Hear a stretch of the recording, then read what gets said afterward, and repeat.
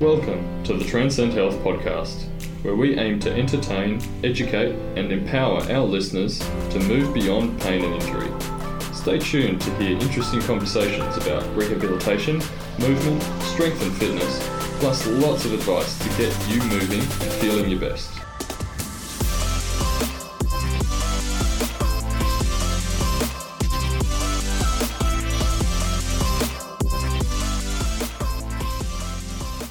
Hello listeners and welcome to the Transcend Health podcast. I'm one of the physios here, Luke, and I'm sitting down with co-owner of the business and exercise physiologist, Jackie Allinson. Thanks for having me, Luke. It's nice to be on the podcast. Yeah. Don't get my voice heard all that often on this thing, so it's nice to be able to sit down and have a chat. Okay, so today we're talking everything about women's cycles and in particular training around your cycle. Yeah. So I guess first question is, can you give us an overview of the 4 phases of a woman's cycle? Absolutely. And this is super topical at the moment, so there's lots of resources around. So this is just going to be a short little snippet of the 4 phases. So the 4 phases start with the first part, which is menses or the bleed. We move then into follicular phase, then ovulation, and the 4th phase is luteal. So our menstrual cycle is our first phase because it's kind of the first physical symptom. It's considered the 5th vital sign, so it's now considered as if you don't have it, that's you missing one of your vital signs. And it's the bleed. It's when we're shedding the lining of our uterus because we weren't impregnated. Then our follicular phase comes next. And what happens in this phase is so in our menses we have a really low estrogen and progesterone level, so that's a baseline at its lowest. And through our follicular phase we have an increase of our main sex hormone estrogen. And as we progress closer and closer to our ovulation, which in a textbook cycle is about day 14, we see not only that rise in estrogen to its peak, but we have a peak in our follicular stimulating hormone and our luteinizing hormone, which come through from the pituitary gland. This stimulates ovulation, or the egg to be released from the follicle that's been matured from having the estrogen building up over the last 14 days. And then ovulation is more of an event than a few days, so it's only a few hours, maybe 36 hours, and this is our peak of our estrogen. Estrogen then plummets, luteinizing hormone and follicular stimulating hormone also they spike and go straight back down again. And in the next 2 weeks of the cycle, in the luteal phase, we see an increase in our progesterone, so it comes up into a bit of a bump and then fades off towards the end. And our estrogen also comes up, but not quite as high as our follicular phase. What happens with that phase is after the egg is released from the follicle in ovulation, the follicle that has erupted has become the corpus luteum. The corpus luteum is what produces progesterone, and that is meant to create a supportive environment for a potential baby. So that's doing all the things that help support looking after a baby, including increasing our energy demand, making us feel a little bit more lethargic. That's all the PMS symptoms that come from is high progesterone in the body. And after a few days, so about halfway through or 2/3 of the way through that luteal phase, when our hormones start dropping off again, is because the body recognises, false alarm, you're not pregnant, and it starts to disintegrate and reabsorb back into the body. Then everything comes back down to that baseline level and we start to bleed again and the whole cycle starts again. That's a normal, healthy textbook cycle. Of course, it doesn't take into account hormonal contraception or any hormonal issues like PCOS or fibroids or endometriosis, but healthy cycle in a nutshell. Yeah. So you spoke a lot about all the changes in different hormones. Yes. How does that affect someone's energy levels at the different stages? Okay, so it is going to be individual, and I highly recommend for any women listening that they do track their cycle, because it is like people will have different symptoms at different times and experience it in different ways. Usually with the low hormones, so low estrogen and low progesterone, we do feel a touch more lethargic. We don't really feel like we want to go out and do things and take on the world.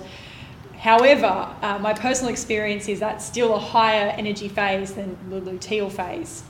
And from what I've read is that it's that luteal phase, that high progesterone phase, so phase 4, where we're feeling the most lethargic. We want to go and do more of like the gentle walking, or we want to stay in bed with a cup of tea and watch Netflix. Not particularly motivated. We feel a bit heavier.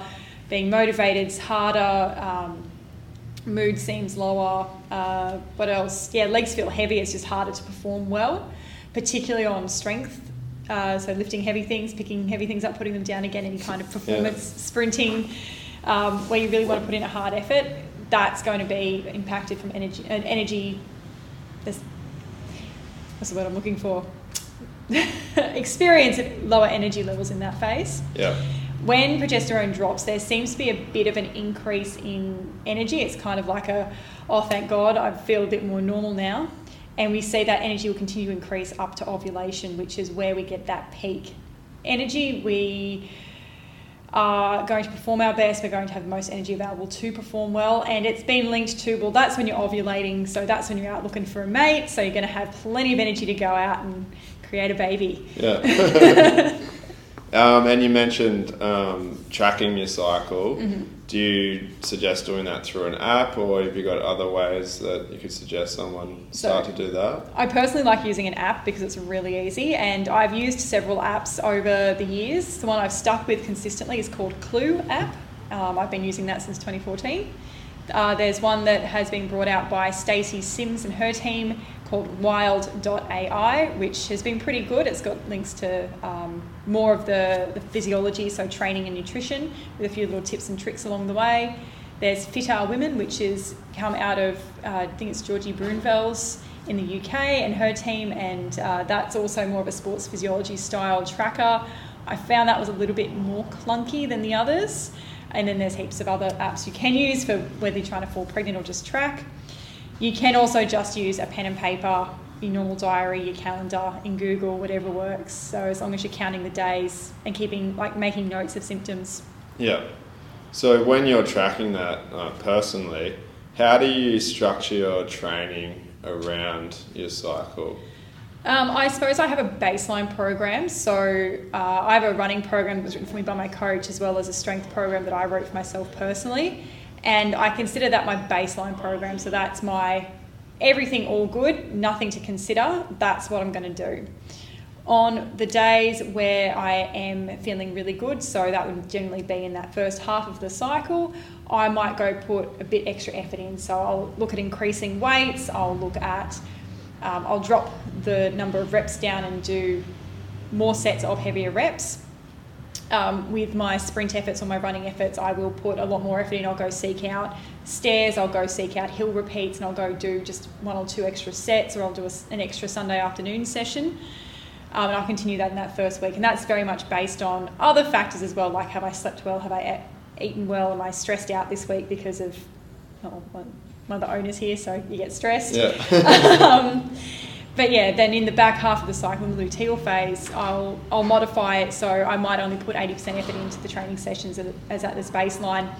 In strength sessions, I might do what I call as a grease the groove or blow out the cobwebs, just come through and do the movements as opposed to completely leaving it on the table. Yeah. I find that keeping my program the same and adjusting the sets and reps and weights to match how I'm feeling gives me a bit more consistency that suits my methodical checklist style. I know that I'm tracking well in my program, I'm doing the movements that are making a difference, but I don't have to go do a strength session in my luteal phase and then go do like some yin yoga class in my my follicular phase doing strength training, then yin yoga in my luteal phase. I don't need to change my program that much. I just need to be aware of tweaking it to make it suit how I'm feeling on the day. Yeah, and I think that's good advice, and what you touched on, like there are so many other factors that would affect your energy levels, such as how much sleep you've had and stress levels and your nutrition. So I guess this is just another thing to be aware of. So that, if you do turn up to the gym and you are feeling super low, you can kind of look at where you are tracking in your cycle and notice that to be a factor. And certainly I'm a fan of like keeping things simple or a minimalist approach. If I have a program, I don't feel that I need to change it entirely to suit where I'm at. I just need to tweak a few things. Like I said, I might just do a lighter day. I might bring my weights back 10% and do 10 reps instead of 8. And I might do 3 sets instead of 5 sets. And I find that just gives me a bit more of a, like I said, consistency.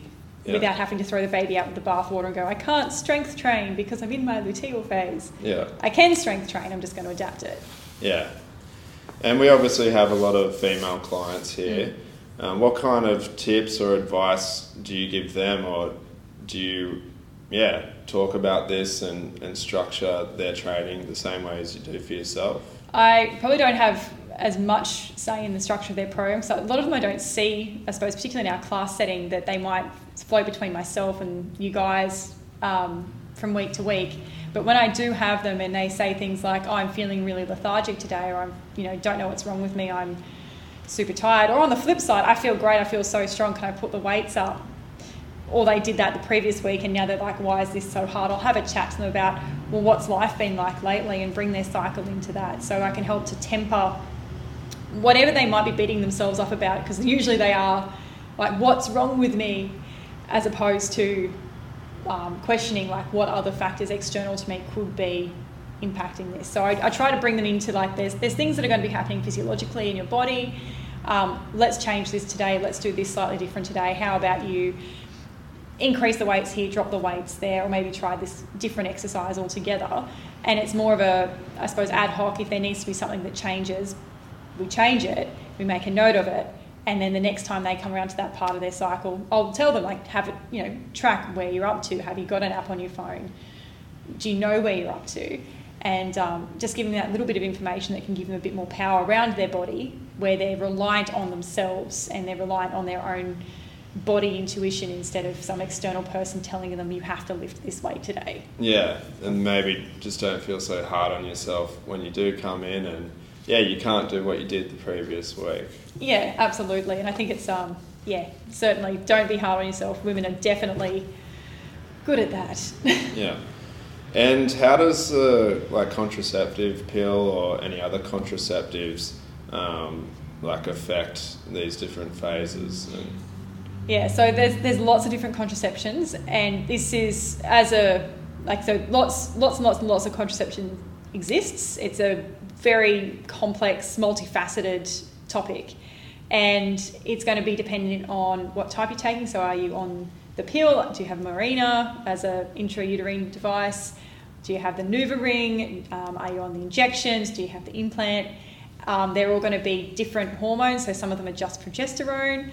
Some of them are a mix of estrogen and progesterone. Some of them are monophasic, so it's just the same dose across the entire course of treatment. Some of them are diphasic, triphasic and quadphasic.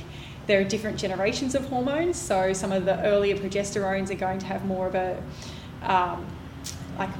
chance to have acne and hair growth, whereas the newer ones are going to be less likely to have acne and hair growth. So it really comes down to, well, what do you want firstly? But secondly, what all of those hormonal contraceptive options do is it overrides your natural hormonal cycle, so you don't have a natural cycle. You don't get to benefit from any of the hormone fluctuations through your cycle, and you don't even have a bleed, or you don't even have menses. You have what's called a withdrawal bleed. So even on the pill, when you take the sugar pill, it's not a real period. You haven't ovulated, and so you don't get any of those benefits of peaking with ovulation, having increased energy and more power and more strength. You just kind of end up flatlining everything. Yeah, okay. So I guess that would just be a conversation to have with your doctor, or just do a bit more research into those hormones and even how it affects the research around hormonal contraception is almost exclusively done in the pill, which is interesting. And then there's not any real way to identify in those studies, well, were they on, or what kind of pill were they on? What was it, a fourth generation diphasic pill, or was it a third generation quadphasic pill? And you've got none of that information available to you.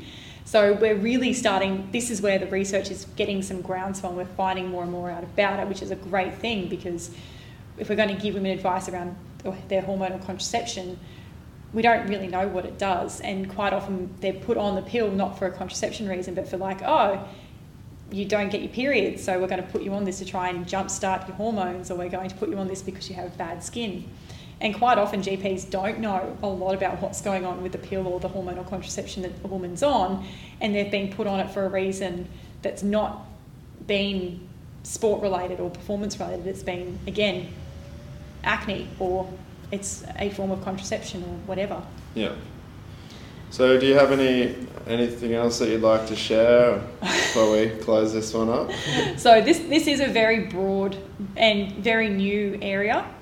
It's something that over the next 5, 10, 20 years, it'd be exciting to see how this changes, because I do think that with the research that we do have and the bodies invested in this, we should see that women are reaching their natural athletic potential in a much more exciting way. And I think that's just going to be we'll see how the environment evolves over the next 10, 20 years, and watch this space. I'm still learning, and I'm trying to educate with people as I go. Yeah. And anyone that's listening to this, reach out to Jackie in the gym and pull her aside, because she has a lot of knowledge around this topic, and if you want to get educated on it, then she's your girl. And you can also look at some other resources. So myself and a local dietitian, Beck Haslam, have a page called the Effects of the Menstrual Cycle Project, or it's at EMC_project on Instagram. We are trying to put out some more information where we have possible. We've done some webinars and some education pieces, but ultimately it came back to, it has still continued to come back to educating women how to track their cycle and understanding their symptoms, so they can make the decisions for themselves about how they need to alter their training. So if you want more information, that's another place that you can reach out. Very good. Well, we might leave that one here. Yes. Thanks everyone for listening, and we'll catch you on the next one. Excellent. Thanks for listening to the Transcend Health podcast. Please share this episode with someone who might find it helpful, and don't forget to hit subscribe so that you don't miss out on future episodes.